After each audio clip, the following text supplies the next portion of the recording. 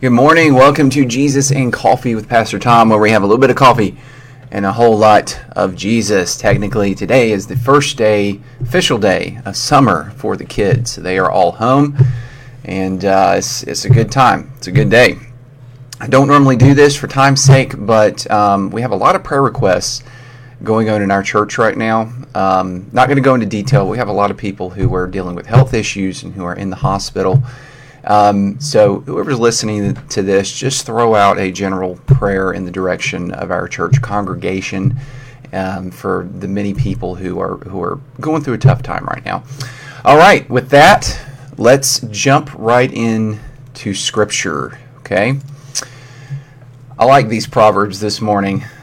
I love the metaphors and the analogies, and Solomon is just... Some people might think he's a broken record, like me, and when I mention the same thing practically every Sunday from the pulpit, I tie everything back into the two greatest commandments, and honestly, every single one of the Proverbs can be tied back to the two greatest commandments, and today is no different. So let's read here, verse 7, Proverbs 26 says, "Like a lame man's legs, which hang useless, is a proverb in the mouth of fools." So the imagery there is someone who does not have use of their legs, yet the legs are still there.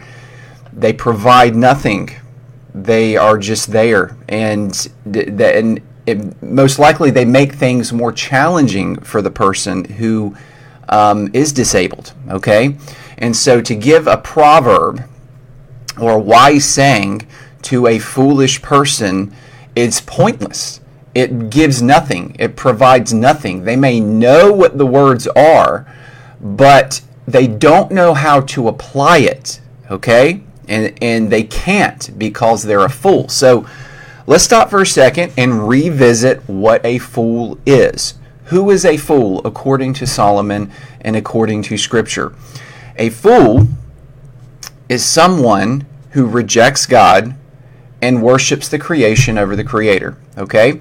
Proverbs 1:7, "The fear of the Lord is the beginning of knowledge, but fools despise wisdom and instruction." Okay, so the fear of the Lord in that verse is what makes you wise. Respect for God, love for God, putting Him first and foremost, being obedient to His commands, looking to Him as the guide, the one to give direction, following Him. That is wisdom at its foundation, at its core. A fool is one who does the opposite. They don't fear God. They probably don't believe in God. They don't follow the Lord. They follow themselves. They follow other people. They put other things first. That is a fool. So to give a proverb or a wise saying that is rooted in the greatest commandment, to love God, and the second, to love others, is like giving them something that cannot be used. That's what this verse is saying. You're giving a fool something he can't use because he doesn't fear the Lord. All right, verse 8.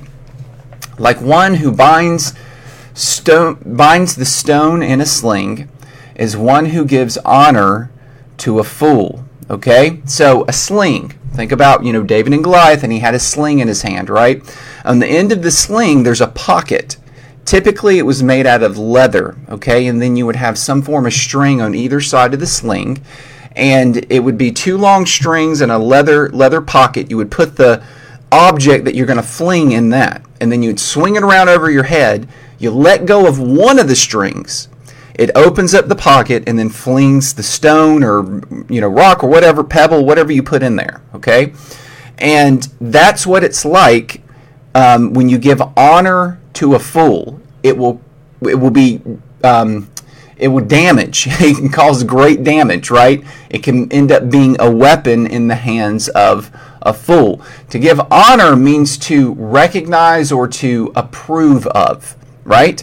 So if you approve of someone who is being foolish and they don't follow the Lord, all right, you're like helping them hold and preparing them to do damage to other people and other things and other situations. All right.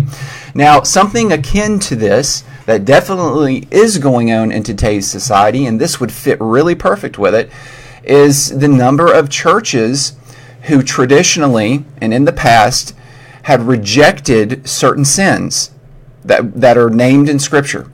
And they had always rejected them. Well, now there's a shift in their theology, and they are now accepting these things that were always traditionally held as a sin in the past. They are now accepting them. Okay, and according to Solomon, according to God's Word, that's moving them into the fool category, because they are now not following the Lord and putting Him first. They are putting the world and other things before God, rejecting God's Word. They are not fearing Him, okay, because they're approving of sin, even though God's Word makes it clear that it is a sin. And this is what's happening right here, is verse 8. Like one who binds the stone in the sling is one who gives honor to a fool. To give honor in that situation is to approve of the sin. And all you're doing is leading people to damage society and culture. You're like the pocket that holds the stone in the sling. You're helping them cause damage to God's ordained creation, the way He meant it to be. Okay? So, we need to be careful of that. Very careful of that. We need to know God's Word, know the truth that's there, and stand firm on God's Word no matter what, and not compromise even when it gets hard.